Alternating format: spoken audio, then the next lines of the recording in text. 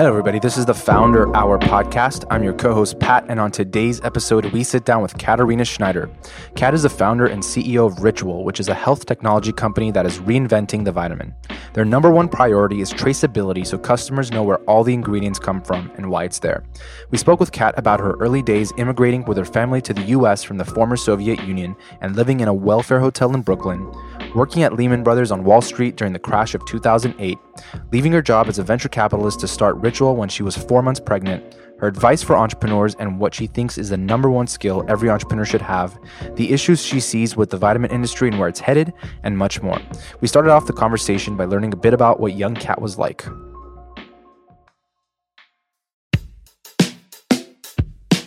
Young Kat was actually born in a different country. I was born in the former Soviet Union. And my family moved to the U.S. when we were refugees in 1989, and really had no money, but a lot of grit and conviction. We lived in a welfare hotel in Brooklyn, and my parents and myself, we barely spoke English, but quickly learned English. My mom ended up going to business school or learning English, then going to business school and working on Wall Street. My dad became an engineer and then eventually started his own software company, financial software company. So I was just always incredibly inspired by my parents. And they were, by our family and friends, were told to not kind of take those kind of risks. They were told to do more kind of predictable jobs just to make money, but they took the risks and really, as a kid, I went from being super poor, growing up in Brooklyn, to having a stable life and realizing that I too could achieve my dreams and what I wanted to do in my future. I have so many questions, but I guess my first one specifically would be, our parents are immigrants too, and they came here from different areas. And I'm curious for you or for your parents, so it sounds like they had to come here and completely start all over. Like, what did they do previously, like in the Soviet Union, and were they able to parlay that into anything here, or did they just have to start from scratch?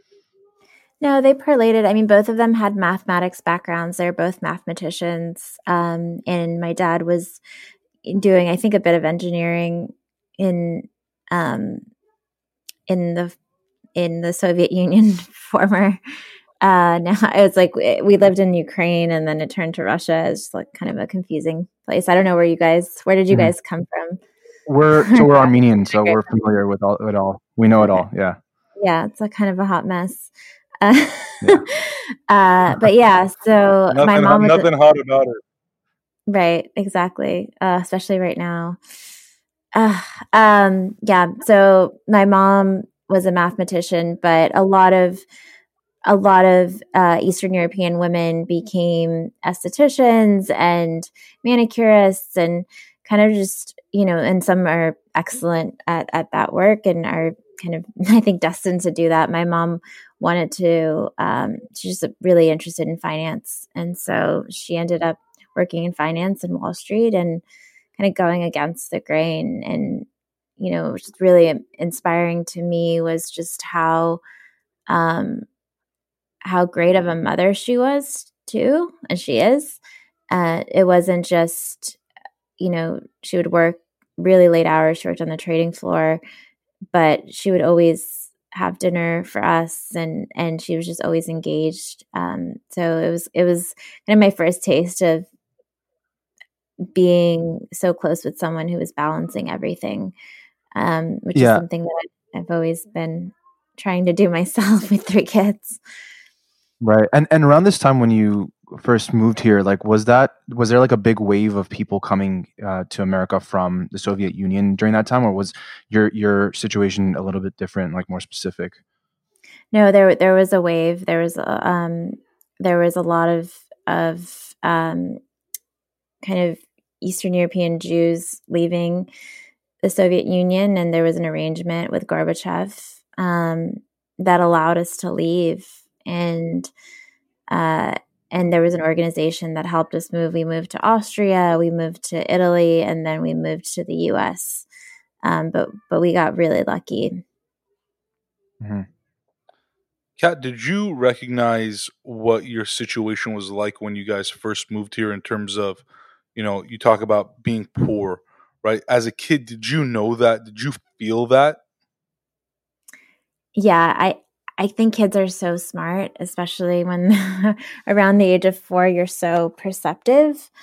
My daughter's so perceptive. And I remember, and I was told this by my parents all the time, I'm told this, that I saw a doll in the window. And I said, when my dad gets a job, he's going to buy me that doll. So I was really aware of it. And I think it impacted me in a major way. Still today, I feel incredibly gritty, and I'm always trying to find the best price for everything. I'll not buy something if it's not on sale. Right. I always feel like someone's trying to screw me over, and so there's this kind of innate kind of immigrant mentality that just doesn't go away. No matter how much my life changed later on in life, I think just being raised by immigrants, and also just this kind of lack of attachment to money too, which I think I'm realizing is really different than a lot of my peers or even people that I've had relationships with, where all the money I have in my bank account could go away tomorrow, and I have almost zero connection to it because I saw my life in so many different ways, I think, growing up. I don't know if you guys feel that same way as immigrants. Yeah, no, I totally get it. And like, I'm curious, so obviously money is a motivating factor for a lot of people, but for you, what other than that, like, what was it maybe when you were younger? Like, was there something that you envisioned or you wanted to pursue or envision like the rest of your life would look like, or what you wanted to be when you're older? Anything like that? I had so many ideas of what I wanted to be, but none of them ended up coming true. I mean, at one point I wanted to be a doctor, and then I got so scared from seeing blood. And then I was really creative and artistic, and I loved painting and sculpting, and thought I wanted to go to art school. And I didn't even bother attempting to get into RISD, but I went to Brown, where you could take classes at RISD.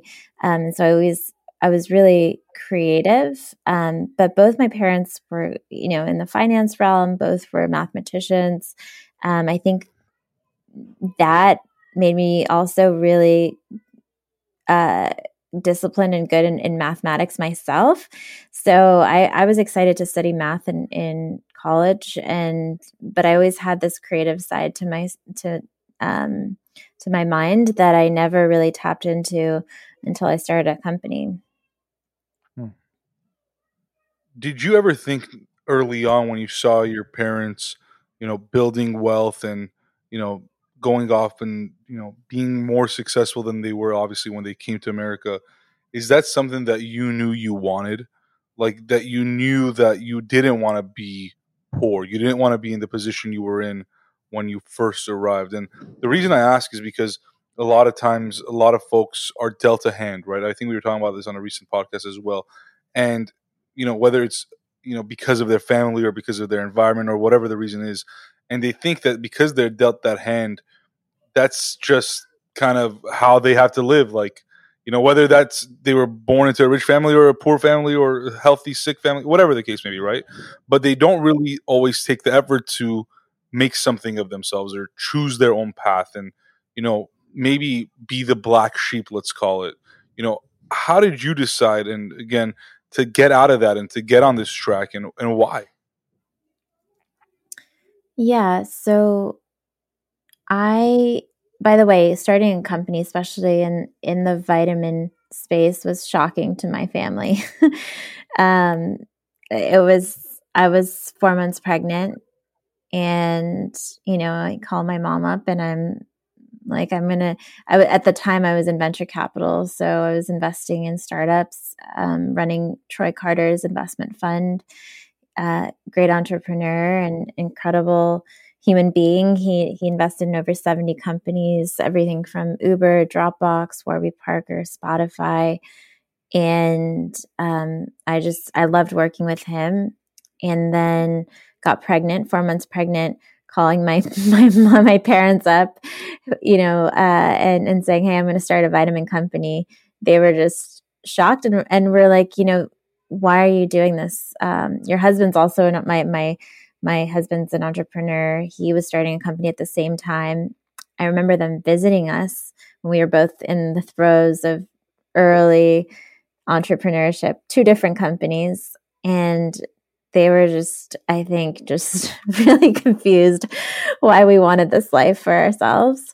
But I really couldn't imagine myself doing anything else. I always knew I wanted to start something, but I didn't really know what it was going to be. I definitely want to get to this part about like starting Ritual, but kind of to take it back, it sounds like you said, you always wanted to start something. When did that bug, I guess, get in you? Like, did you feel that way like in high school? Did you feel that way in college? I know you ended up working on Wall Street yourself after college. Was this something that was like brewing in your mind? Maybe not vitamin specifically, but just starting a business like from that period? Yeah, I always knew that I enjoyed just kind of being, I guess, in charge. I don't know if that's a good or bad thing, but I always. Did you have any bad experiences with like bosses? That's a funny one because they probably would listen to this, so I don't want to say. But I've always worked for CEOs. I mean, after Lehman Brothers, so I went into investment banking after college because that was the thing to do post studying math and economics. And at the time, I worked at Lehman Brothers, which then ended up in the biggest bank failure in history. And then I worked for a great boss at a startup doing strategy and ops. And then that company sold. And then I started advising CEOs in entertainment. So I worked for the CEO of Shine, Emiliano, who's a great guy. And then for over a year, about 2 years, I worked for Lucian Grange, who's the CEO of Universal Music. And that role was incredibly entrepreneurial, where he really kind of gave me the reins to think about things holistically. I worked on the Spotify deal, helping bring Spotify to the US.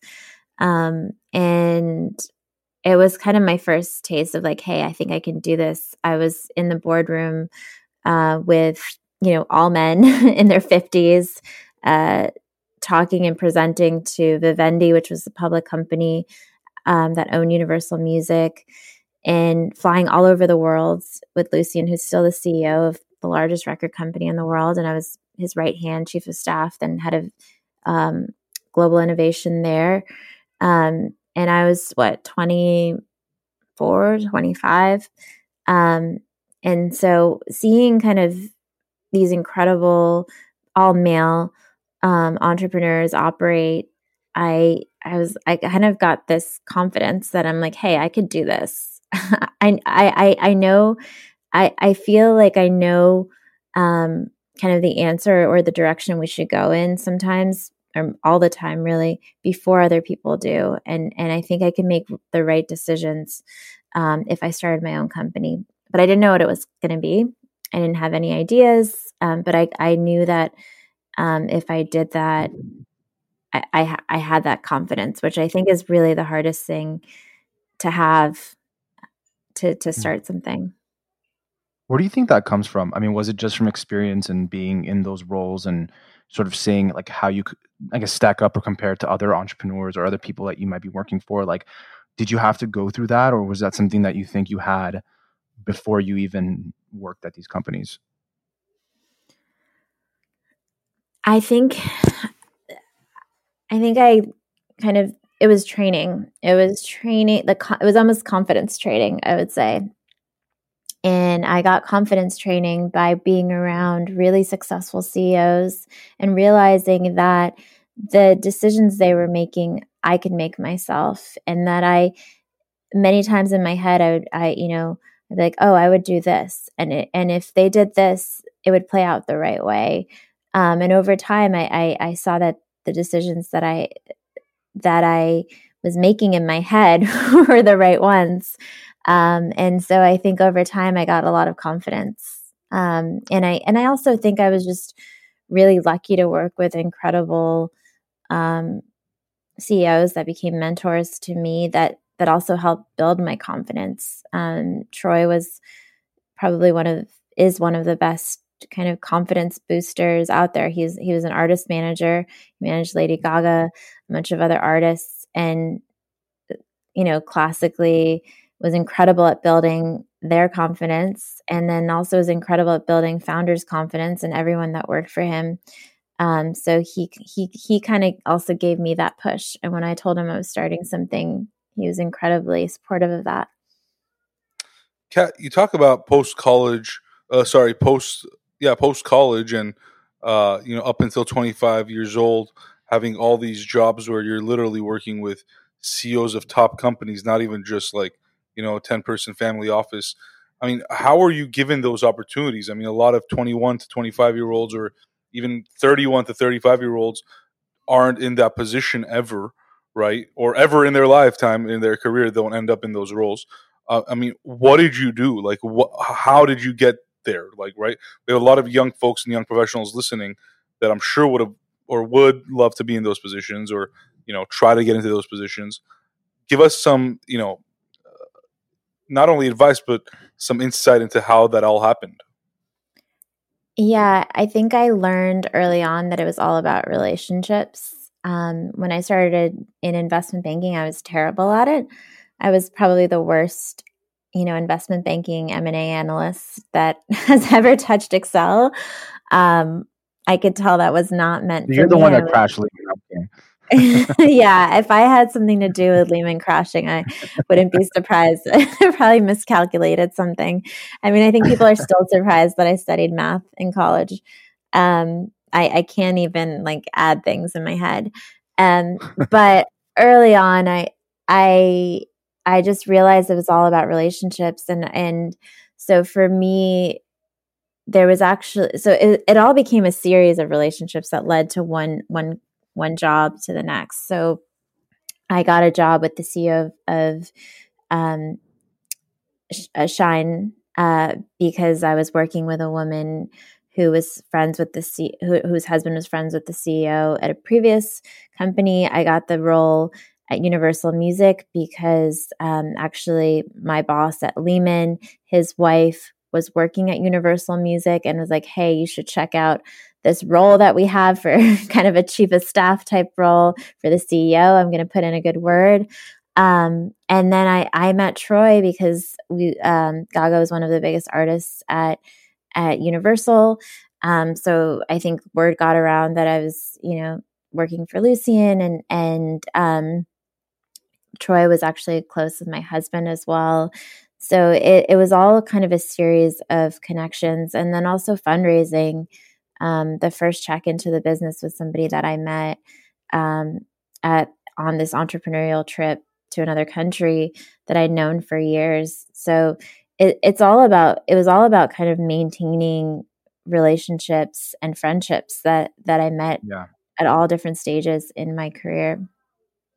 Yeah, because what's interesting is that that a lot of people, I think, especially when they're younger, they have this one-track mind of this is what I want to be, and they kind of go after labels.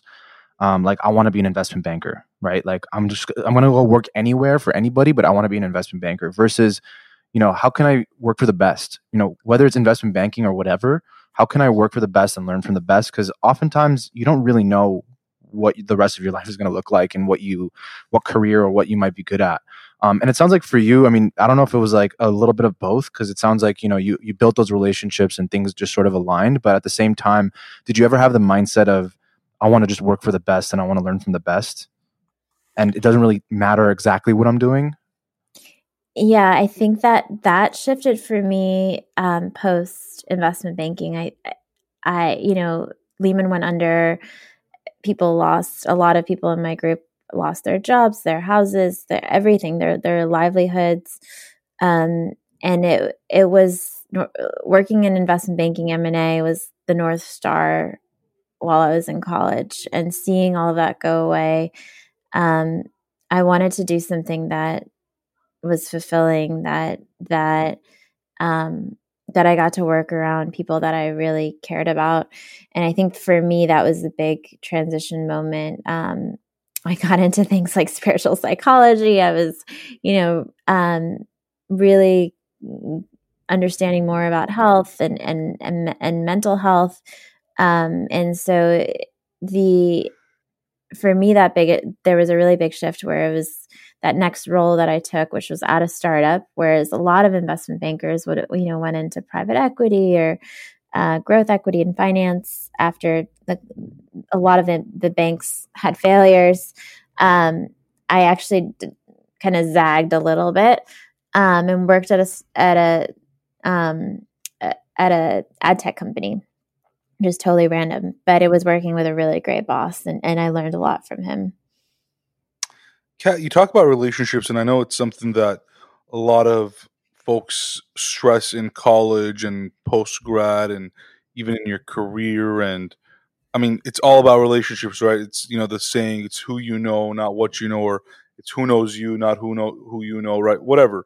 But at one point, the relationships help you get somewhere, and then you have to actually know what you're doing with that relationship, right? Whether it's in a sales position where or business development, right? You get that person to sign up with you, but you gotta service them. You gotta give them, what they signed up for, or if you hire someone and you've told them all these things, like, you got to keep your end of the bargain, right?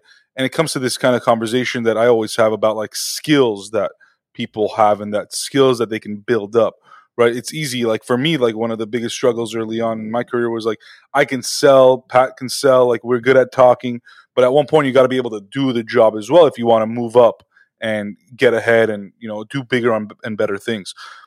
How did you learn some of those skills, and what are the skills that you took out of your first few jobs that were able to transfer into you being a better entrepreneur? Well, the number one skill is just the relationships, to be quite honest, or how to maintain and build relationships and not have fear over someone being a lot more senior than you, or being a CEO, or being a C-level executive when you're an analyst or a junior person. Is like, how do you feel comfortable to go and ask someone for coffee or mentorship that's a couple steps ahead of you? So that's something that I feel like was one of the biggest skills that I learned. Eventually I was in my early 20s sitting in a boardroom with all C-level executives of one of the major companies in the world, and only female in the room, and feeling confident and knowing that I'm adding some kind of value there was was a great skill.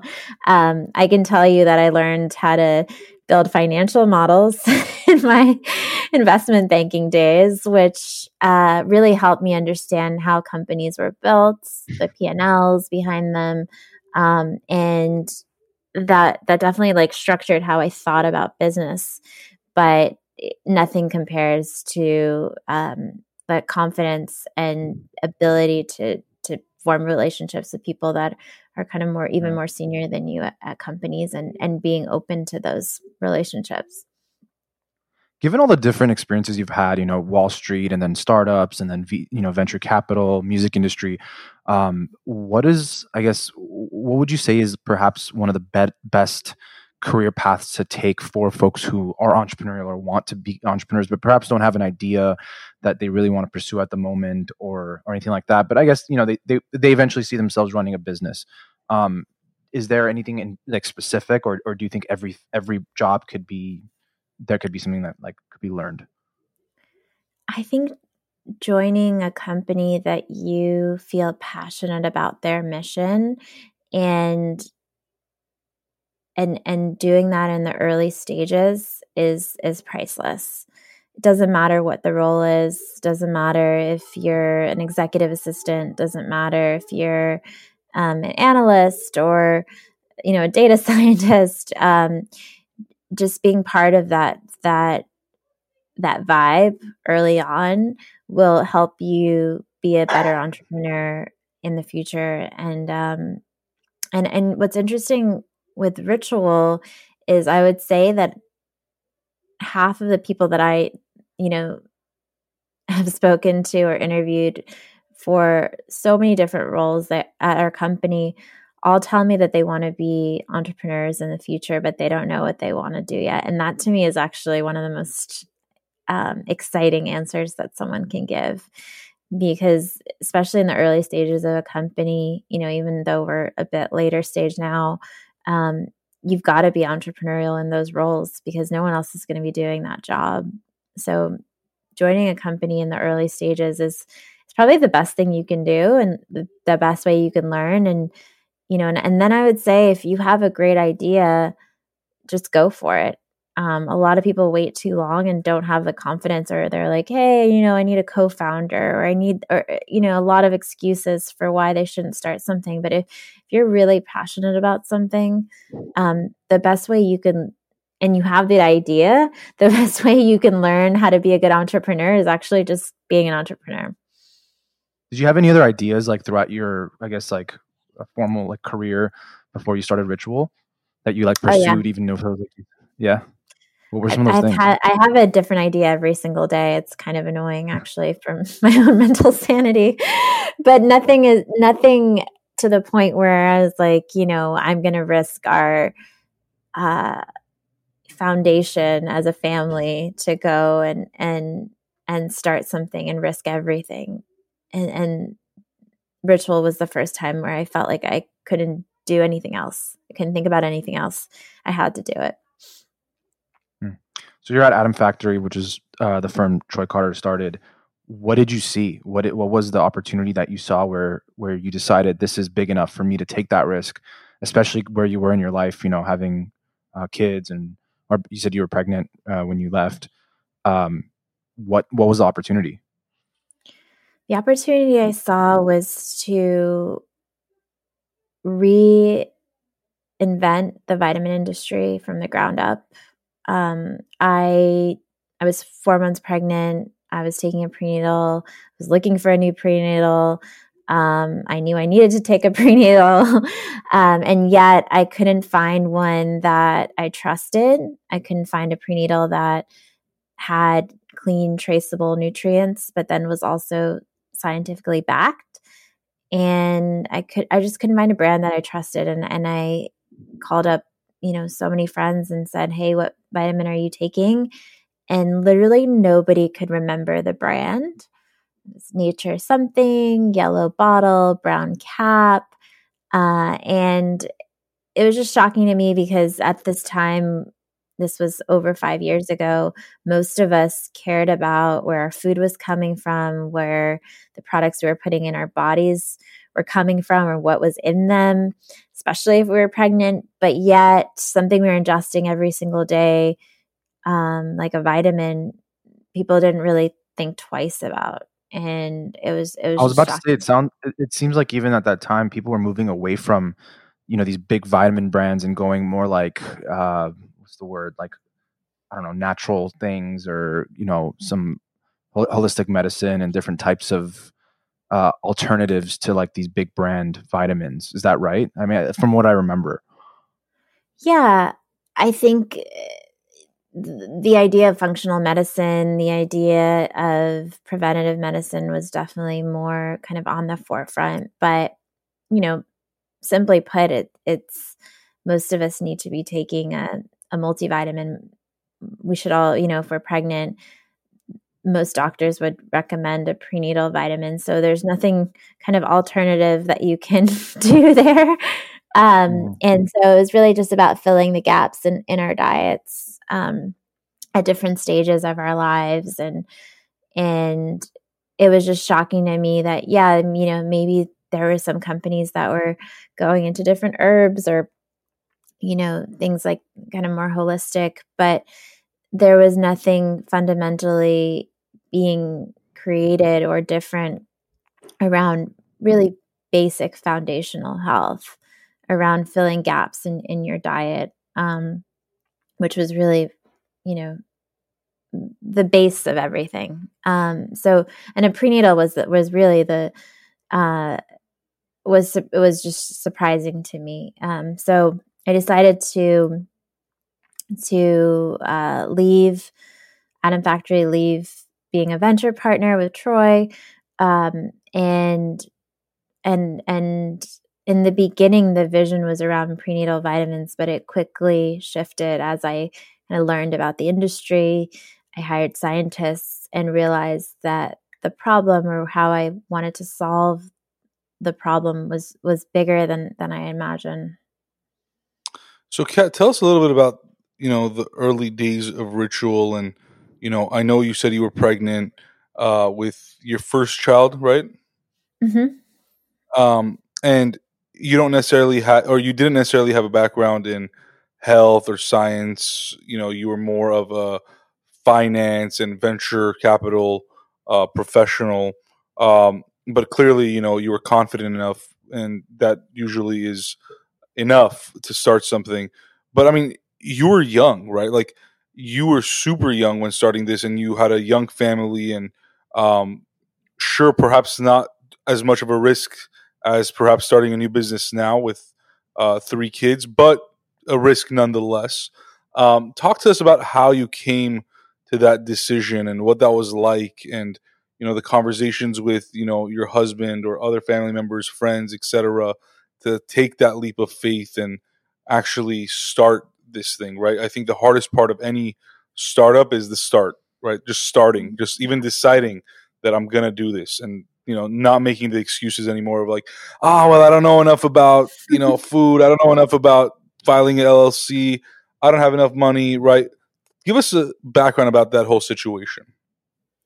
Yeah, I agree. I think the hardest part is just starting and having the confidence to start. And clearly, I knew that I wanted to be an entrepreneur my whole life, but I didn't start anything until that moment. So, having that extra boost happened to me during that time. I don't know whether it was the pregnancy and the hormones, but I definitely felt a lot more confident to start something more than ever before.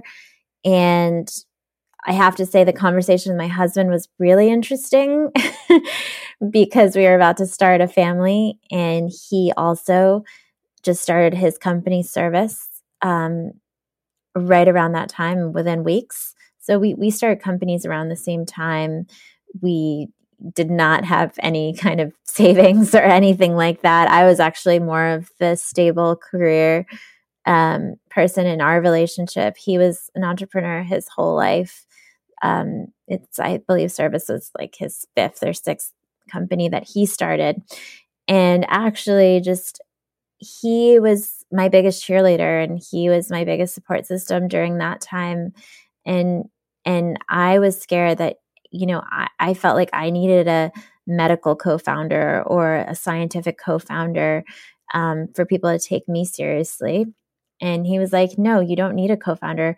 You can hire for the roles that you need when you start something. Not everyone needs to be a co-founder. If you don't have that person that is like a rock for you, you can find them and you can hire for the holes that you have. And for me, that was definitely on the scientific side, because I knew that I wanted this to be a science-backed company, and I wanted our first hire to be a world-class scientist. So I hired for that as our first role, and he was absolutely right, and gave me kind of that boost, that early boost of confidence to go and start something, and also just be like, hey, it's going to be fine. We'll figure it out. Did you have to go out and raise money before hiring your first hire? Yes. So I raised a small round of $1.3 million. I mean, some would consider that small, some might consider that big. I don't even know anymore. That used to be a So Series we're A back in the day. yeah, a long time ago. That was a Series A. Now that's like an angel pre-seed Pre-seed. round. I think that's what I called it. Pre-seed. Yeah. Yeah, it's like a thought round. Yeah, and we've raised now just over $50 million, and it's just creating products from the ground up that are scientifically backed. We now have a clinical study with a major university. Investing in R&D is very costly. It wasn't my idea. Didn't just rest. Yeah. Oh, sorry. The reason I ask is because, to your point, like to the feelings that you were thinking, I think were valid. I mean, obviously, I agree with your husband that you don't absolutely need someone who's a technical person or a medical person, or depending on what you're starting. But it definitely helps, and you can maybe speak from your experience as a venture capitalist. Like when you have that person in the room that perhaps maybe for the venture capitalists or angel investors who are investing, like giving them that peace of mind of, we don't have to like start from like zero. Like we have someone that at least maybe understands the technicalities behind it that could give us a little bit of a boost where, perhaps it's not as big of a risk. Like it kind of diminishes the risk a little bit, perhaps. So I guess for you, like what was your experience pitching to investors without that person? And like, I guess, I mean, I think that obviously there are certain things that you could do as a solo entrepreneur that perhaps you're not a technical person to compensate for that. But how did you go about it? Yeah, I think in that really early stage where it's almost like the entrepreneur has the idea, but the idea is going to change so much and it might be a totally different company, which is very much the case with Ritual. We were called Natals in our first stage. And by the way, we didn't launch a prenatal until many years later. Actually, prenatal wasn't even our first product. And just looking at the brand, you would never know that we sell a prenatal. But yeah, the company was called Natals. I was pitching it. I had no idea what I was doing. And I think investors, especially at that phase, are really just investing in the founder. And, I almost believe that in those really early stages, if you're investing in this concept and you believe that it's not really going to change, or this whole team that's around it, it's a little naive and premature. And I think some of the best investors that I even talked to or have the pleasure to have friendships with are really investing in the founders early on. Obviously, you had put in a lot of work throughout your career to build those relationships, but I'm curious, like if you hadn't, would it have made it a lot more difficult for you to raise that initial round? Like you mentioned, investors investing in the founder. Was it that like specifically that your track record and where you had worked and who you had worked for and the relationships you had built that really, I guess, tied into that, or what did it play a smaller role? Yeah, I think for some of that round, there were really close relationships that I had. I will say that when I went to my network of investors, relationships that I'd built while I was an investor, they were really confused why I was going into the vitamin category. Besides the fact that it was a $36 billion category at the time that was broken. And I got a lot of no's. And really all you need is like one or two yeses. So I definitely went through probably like 50 or so no's of people that I had relationships with. So, I think that hurt a lot. I'm sure I hope they're kicking themselves, but all that mattered was the one or two yeses. I may have missed this, but early on when you were pitching, Natals or what became Ritual, what was the idea? I mean, like, what were you set out to make, and what was different about your company than all the other vitamins out there? Yeah, in the beginning, I just thought the prenatal market was broken, really, that women deserved a more enjoyable, clean experience around a prenatal vitamin. But then when I hired scientists and we looked at multivitamins, which, prenatals fall under. It was just shocking. Many contained a lot of nutrients, which we're getting from our diets. So the formulations weren't up to date. They contain ingredients that I personally wouldn't want in or on my body. And the experience was broken. So, it was impossible to find something that was delivered to your door, that was convenient, that tasted great. And then, the traceability was something that eventually and I wouldn't say pioneered, but I would say like really leaned into. So we created the first visible supply chain of its kind. So you can literally see every nutrient, where it comes from in the world, why it's there on our site, the scientist, supplier, source, and just putting all of our cards on the table. And that was just really, really novel. But in the beginning, it was just a clean prenatal that tasted great. And so the vision transformed to, we're going to own traceability for nutrition and really change the way that people interact with the products they use every single day, starting with a vitamin and then go more broadly. We're going to build trust with our consumer through the multivitamin, and eventually they'll trust us enough to buy a prenatal from us. But we're not going to be a prenatal mom, a prenatal like motherhood brand. We're going to be a brand that really champions traceability for everyone. And that's what we've done. And now we have one of the top selling prenatals in the US because of that. Did you find that there was a big educational component to everything you're saying? Like, did you have to do a lot of work on that front? Because vitamins are like, you don't see the immediate benefits of it. Like when you're taking it, you just understand what you're taking, and as long as you're fine and you're not like getting sicker, hopefully it's doing better than, good for you and not bad for you. Right. So it's like, was there something more to it in terms of educating people on why they should, consume or buy Ritual as opposed to whatever other vitamin brands were on the market?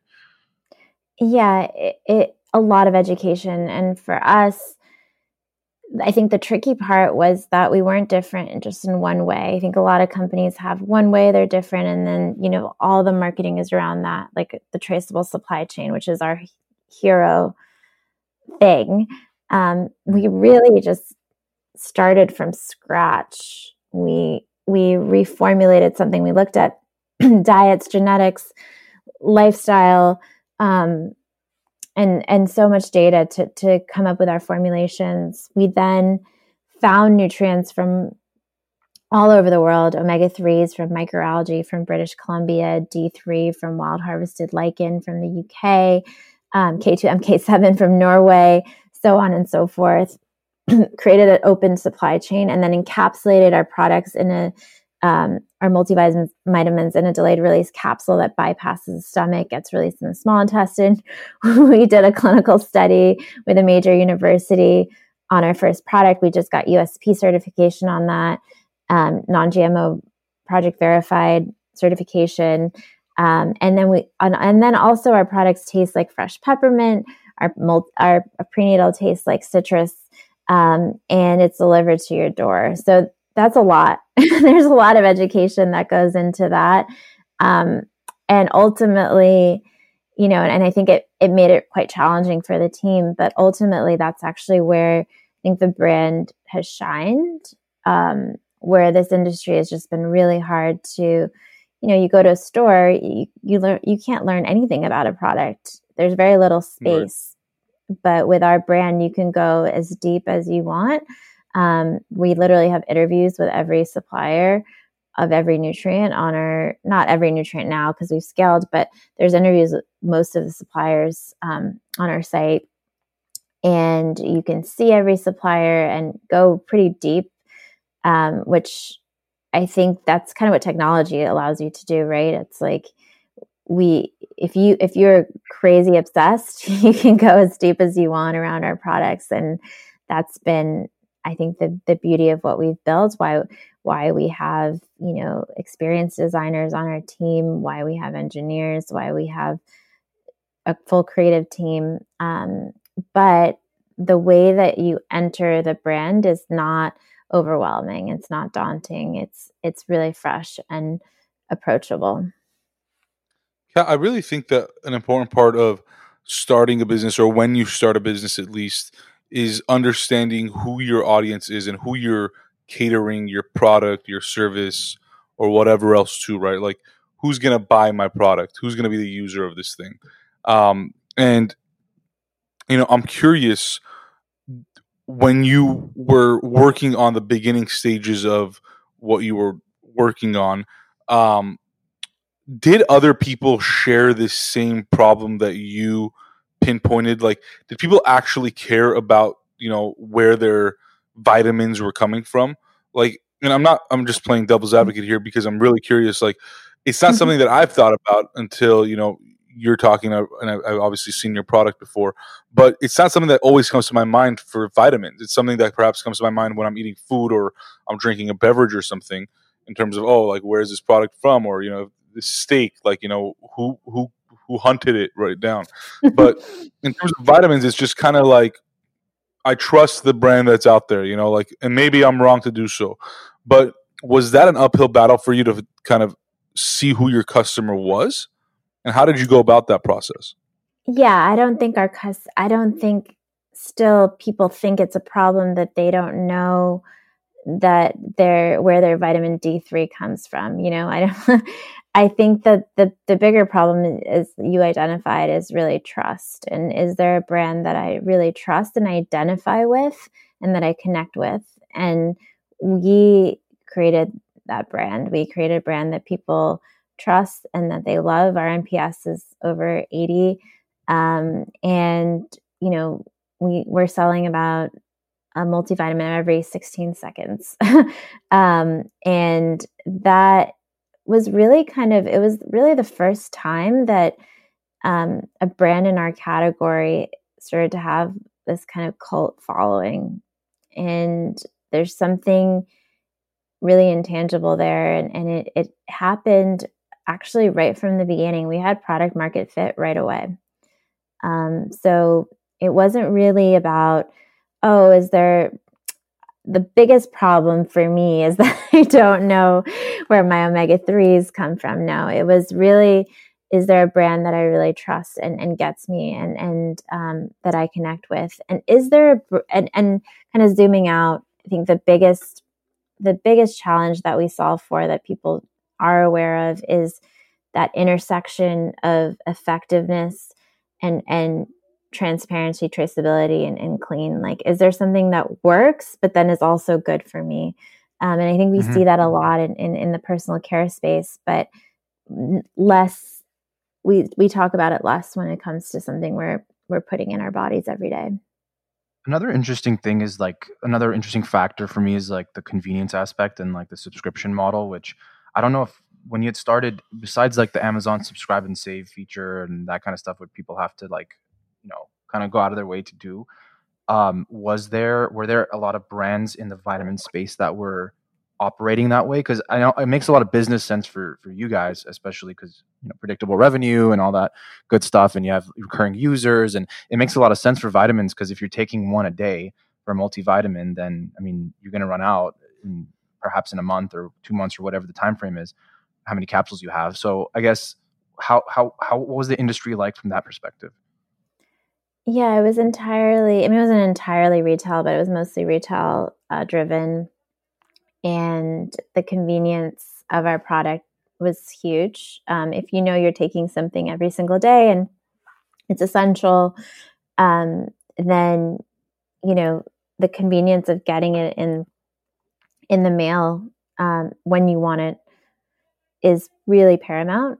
It's actually why we invested in an engineering team and why we're a technology company, which I think kind of you would not know, but the ability to have this precise control over when you're getting something is something we've really invested in. And I like to joke and say that we're better than Amazon when it comes to daily kind of habit behavior, where with our product, you can snooze your subscription, you can rush it. The experience around that is pleasant. There's articles and content around your health. There's a whole customer journey. We even built a Apple Watch app so you can better track your habit. So there was nothing else that I remember that was like that at the time. I think we're really kind of one of the first, or maybe the first true D2C brands in the category. I know there's been a few more companies that have come out in the space since, and I remember hearing about Ritual first, and to be completely honest, I don't even remember the other brands right now. I remembered it probably 2 years ago, but I don't remember it now. Why do you think that was? Was it, did they just see the opportunity that you saw? Or was it the fact that they saw Ritual succeeding and said, let's just jump into this space, right? What has that competition done for Ritual? Yeah, I mean, our competition is really kind of like major pharma. It's still in like really big players. But I think I definitely saw a rise of wellness companies. I still see a lot.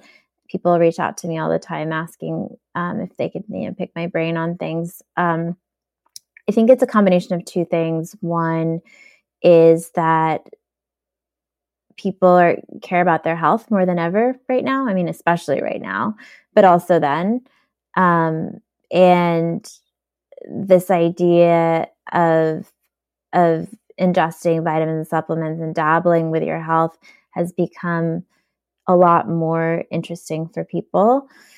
And then the second thing is I do think that people saw that we were succeeding and we were growing, and they were like, hey, I never thought that you could build a trusted brand in this category online, and they did it. So we must be able to do it. And I think a lot of the brands that I've seen, at least, are kind of white labeling existing products or brands, but not necessarily creating anything kind of like fresh from the ground up, at least in our category. And I'm excited to see what the future may hold. But for us, I think that the biggest challenge was really building trust online in the prenatal space.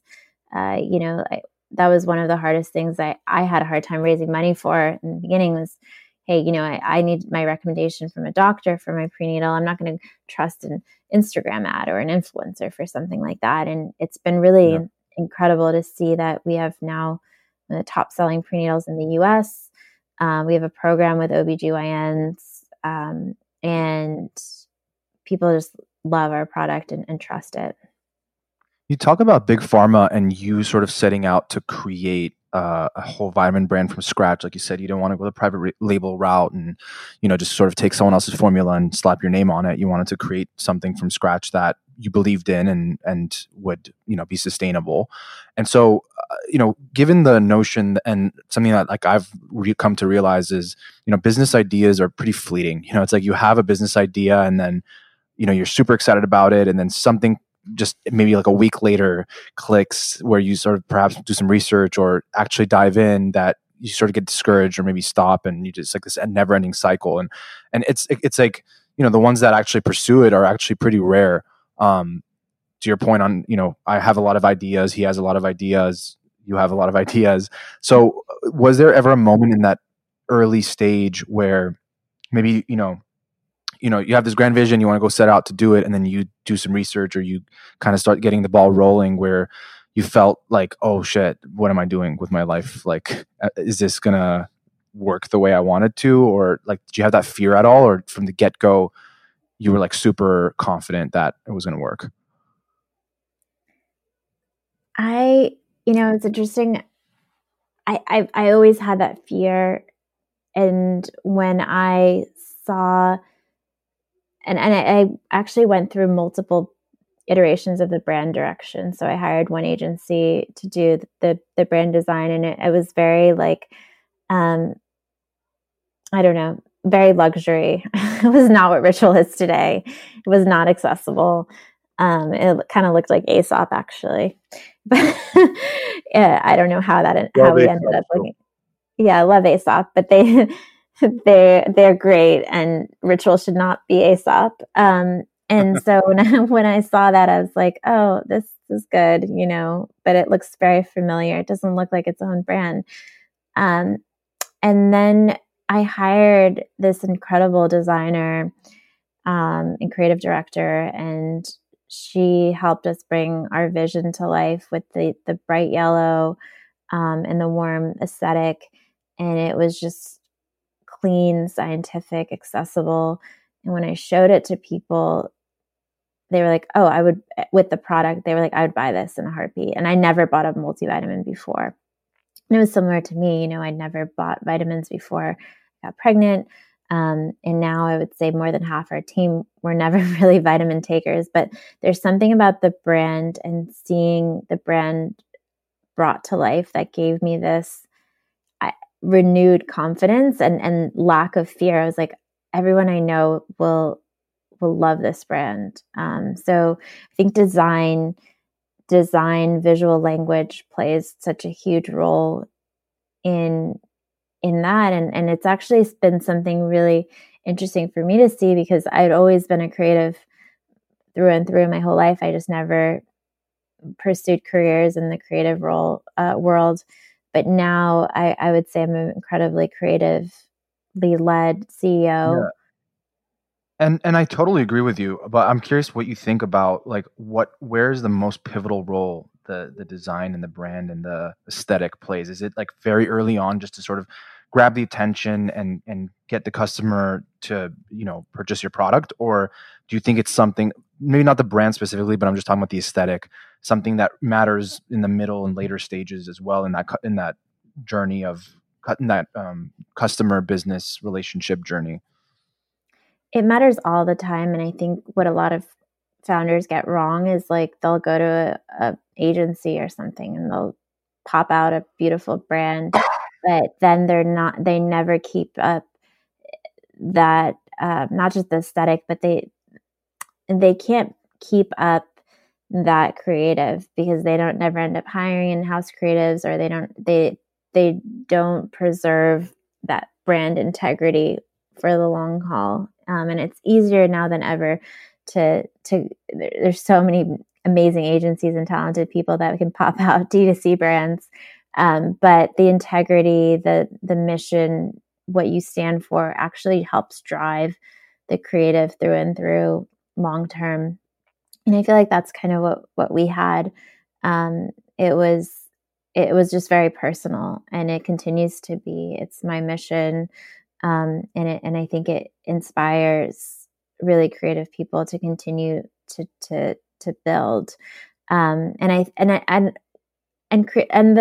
the design for the brand can shift, but I think we got really lucky because, not lucky, but it was very intentional what we did, which was, I knew that eventually we wanted to have products for the whole family, and I wanted the brand to be slightly androgynous, and if we created products for men as well. And so the brand has really scaled nicely as we've launched men's products, women's products, and we actually just launched kids a week ago. Awesome. And Kat, what's been the most challenging part of being a founder for you, right? Especially as the company has grown and, you've grown and you've become busier with 3 kids and having to run a family and run a business and keep sane, right? Like what's been a challenge along the way, or perhaps challenges that have been notable? Yeah, it's a good question because I'm actually really loving it. I always, it's weird. I feel like if I had billions of dollars tomorrow, I would still be doing exactly what I'm doing in the same exact way, and I wouldn't change anything.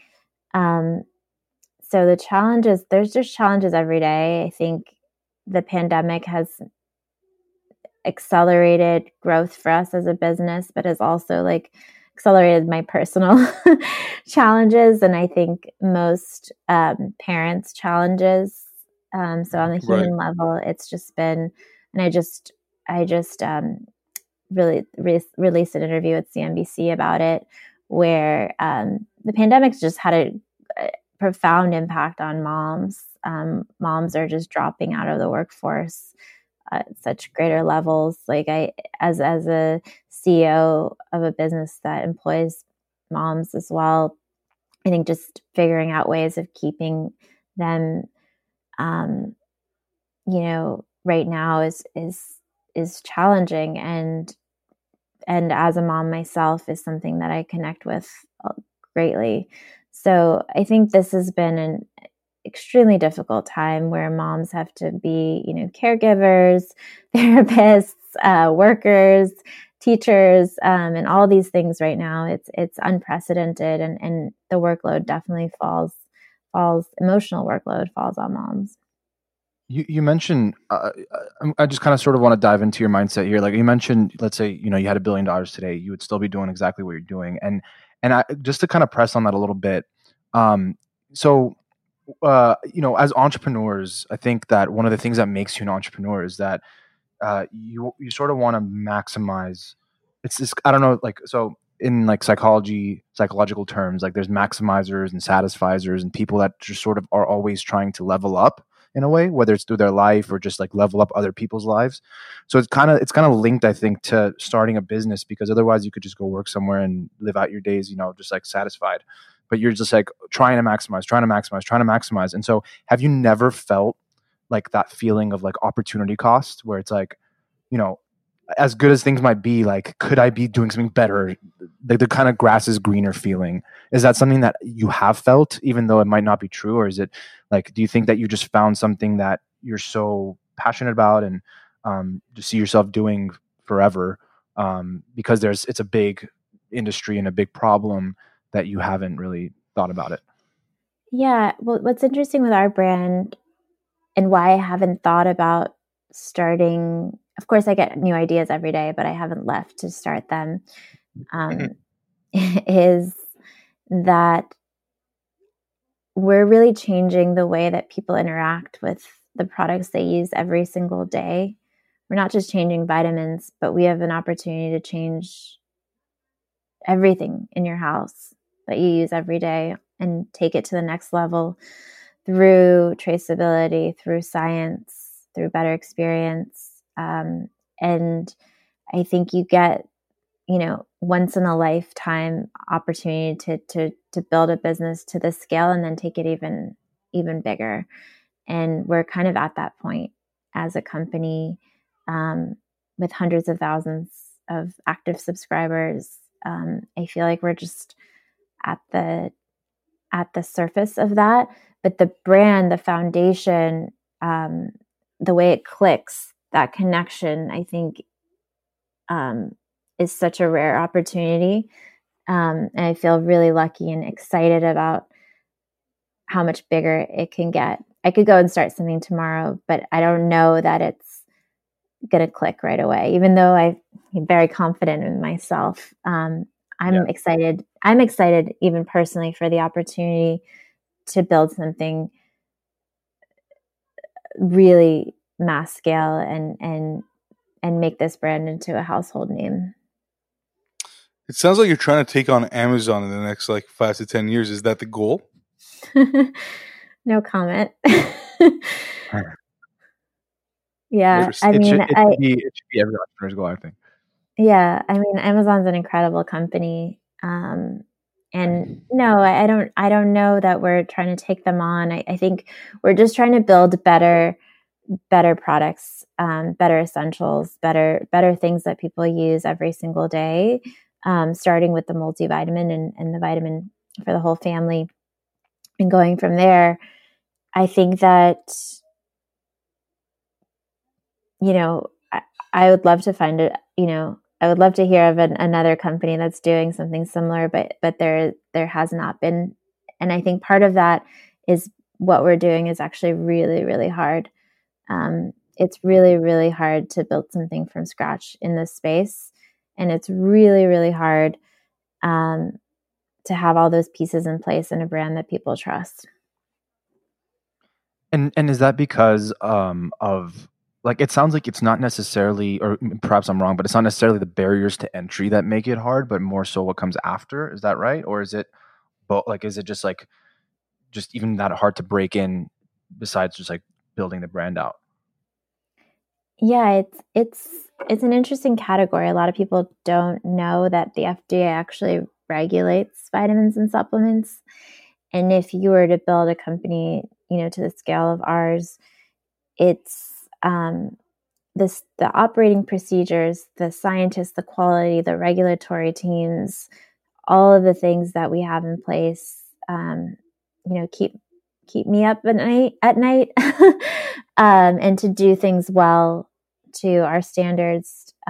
It's Yeah. different. It's very different than building a skincare company. I imagine. I don't know. It's different Yeah. than I always building. thought though, I don't know why I thought this. I mean, maybe it's changed, but I always thought the FDA didn't like, for example, like workout supplements or things like that, like even the pills that you could take. I thought that like they didn't regulate that. Is that not true? They don't approve. It's not FDA approved, but it's a regulated It's industry. regulated. Ah, I Yeah, see. I see. I see. yeah. Makes sense.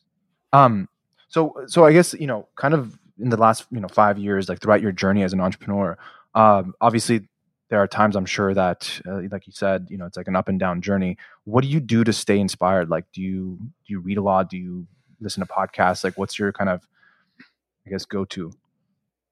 Yeah, I mean, my life is really busy. I've had 3 kids since starting this company. So for me, staying sane is spending time with them. They give me a lot of energy. They also use up a lot of my energy.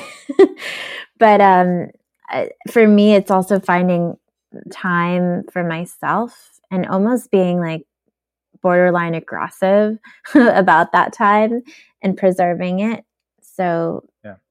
after spending time with my kids in the morning, I need half an hour to an hour to myself where I'm have a consistent workout, B, have a consistent breakfast or beverage, and I'm drinking water throughout the day, and these kind of more like foundational, habitual health habits are what keep me sane.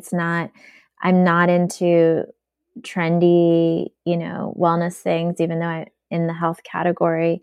I'm really about like drinking more water, moving at least 10,000 steps a day, um, Mm-hmm. and having really great kind of like mental health. And I think it's about consistency. I think there's so many waves with the entrepreneurial journey as well. So like having that consistency every single day is something that I can also just rely on in some ways. Just to sort of wrap things up, I'm curious, with where we're at now, especially, and how much things have changed within the industry. Where do you see like this entire, not just vitamins, but like this, like everything people consume when it comes to your health? I guess you could say vitamins.